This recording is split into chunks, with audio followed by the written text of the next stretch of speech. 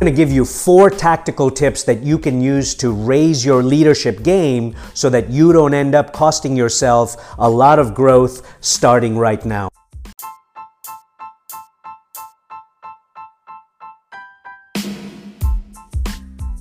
What is going on? My name is Zarir from ZarirMerwanji.com. I hope everybody's having a wonderful day and welcome to another video. And if this is your first time, please, Jumbo and thank you. And if you want to stay and learn how to grow your personal brand and all sorts of other sales and all sorts of other leadership training, then please start by subscribing and clicking the bell so that you don't miss out on anything. Today, I'm going to show you how to build great company culture and really raising your leadership game to make an impact on your business. So, have you guys ever heard of the words HR, as in human resources? The branding of HR is a lot worse than we would like it to be, right? It's why someday, if the timing is correct, I'm going to be responsible for rebranding department names at major corporations from HR to people and experience team. Because I hate the name HR. It makes me run the other way. And that's because back in the day, when I got a call from HR, it was probably because I offended someone unintentionally or maybe just flat out pissed somebody off. But culture is a texture. It's a vibe. It's a feel. To me, good culture means spreading kindness. It's about connection, people caring about one another. It's about people having self-awareness so that they care about other people as well. But in a nutshell, culture is the heartbeat of a company. It's something that lights up the entire system. If a company has great culture, it can literally be the backbone of their success. As a gifted salesperson, speaker, leader, I'm always in demand. Whether I'm training salespeople and sales leaders or giving a keynote speech or just writing a blog or just kind of showing up, my time is incredibly valuable. The culture needs to be so different from other companies because of how you lead, and that's always from the very top. You're not a micromanager, so get into the business of saying yes, which is exactly what is going to take and make everything we do possible in leadership. Here you can draw out your own career blueprint to a large degree. And of course, we all have jobs that need to be done, but since we don't practice micromanagement ever, people can do more than they would do at a normal job. At our corporate HQ, we have open collaboration between departments, and that really helps out. Because we try to make it so that creativity and ideas can come from everywhere. Like someone on the finance team could have an idea for the next home improvement campaign. Somebody on the IT team could have an idea on how to improve maybe our supply chain.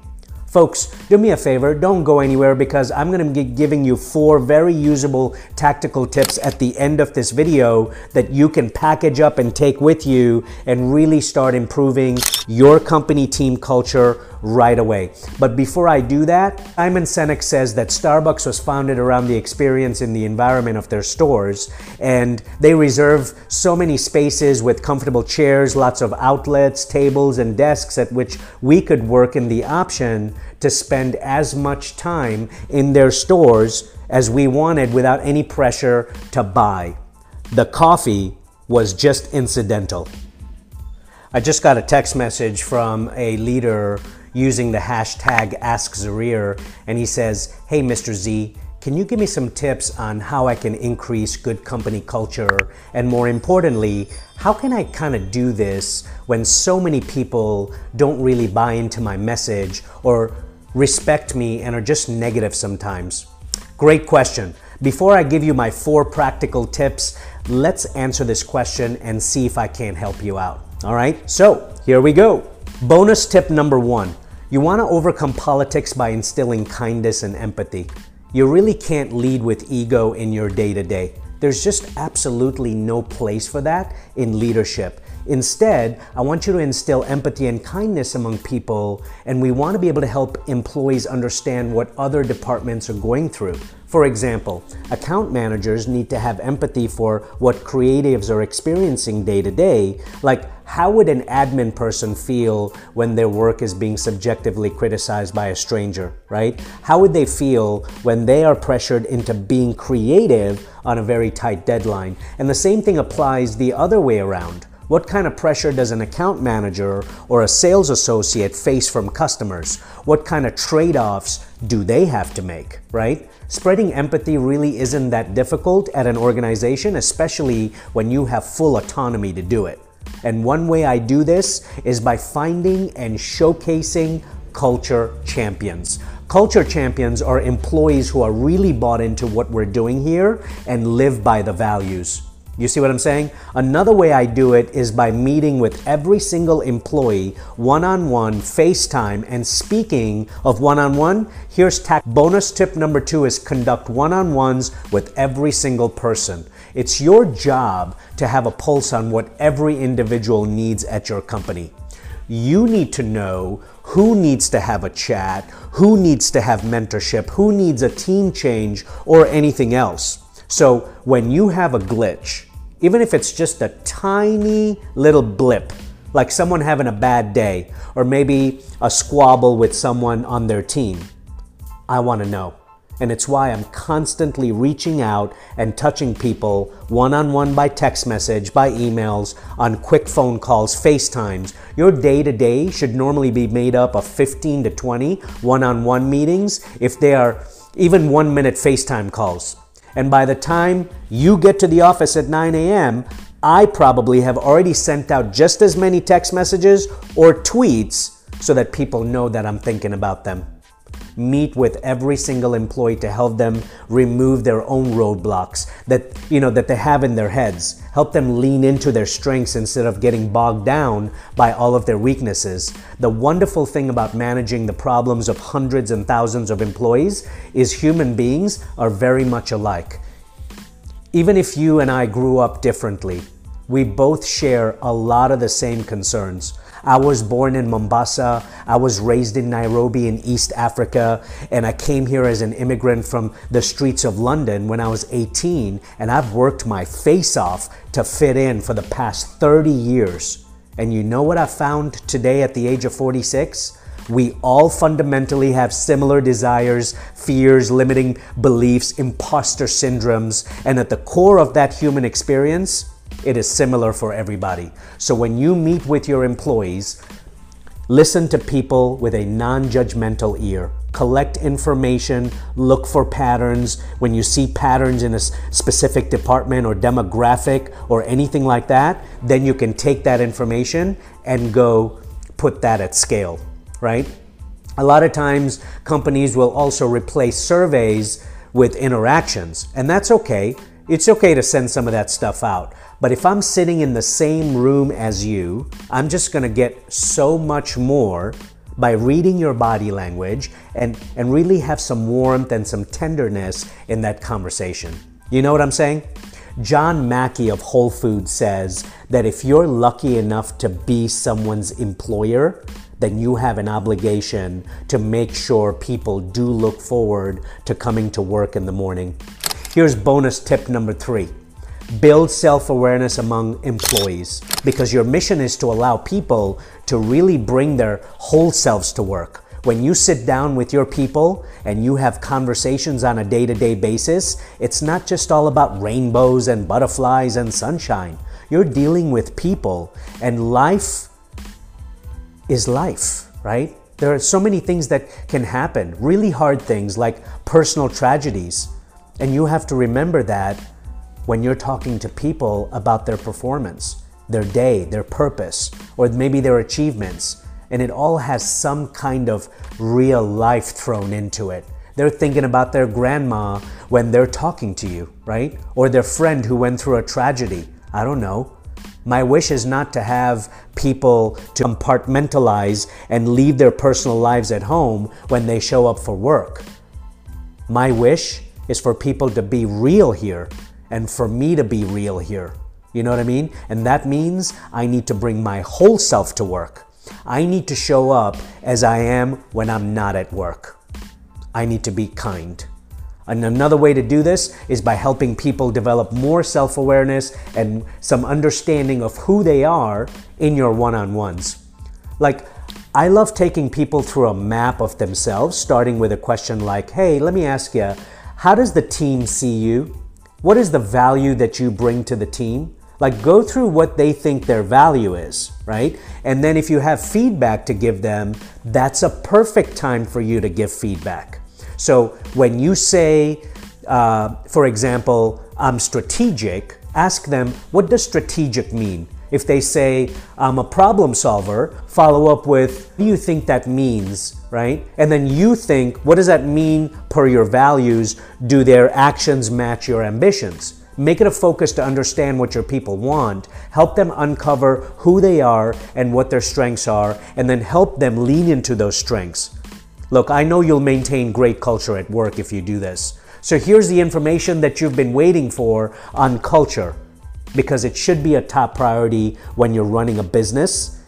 And when you have happy employees, the work they do is better, hands down. Stephen Covey, the author of 7 Habits of Highly Effective People, says that always treat your employees exactly as you want them to treat your best customers. So maybe you have some good culture here and there, but you want to take it to the next level?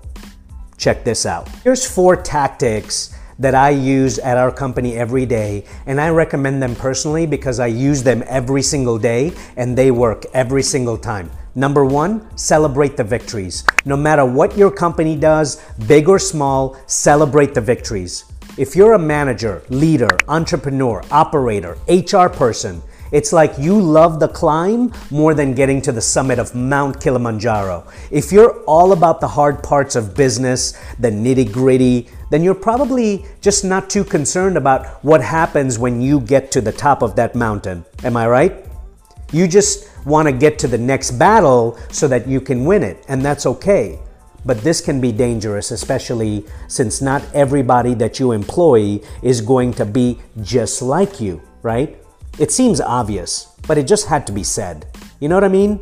If you just move right along to the next big win, it's gonna always come off as something else to another employee, because stopping to smell the roses is important, and acknowledging that your team is doing great work is important. So celebrate those victories.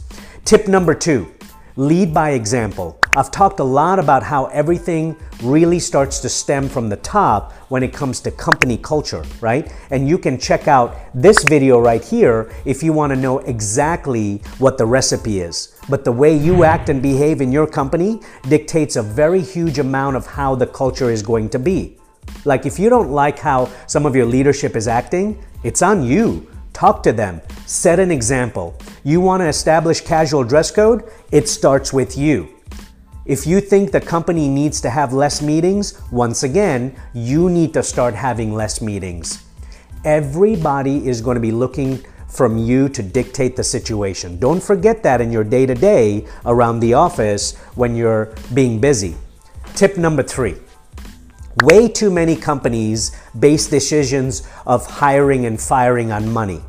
Example, oh, we have the budget to hire another sales manager or instructional designer, let's do it. Well, it becomes merely a financial transaction, which I fundamentally do not agree with. Why? Because hiring and firing are emotional.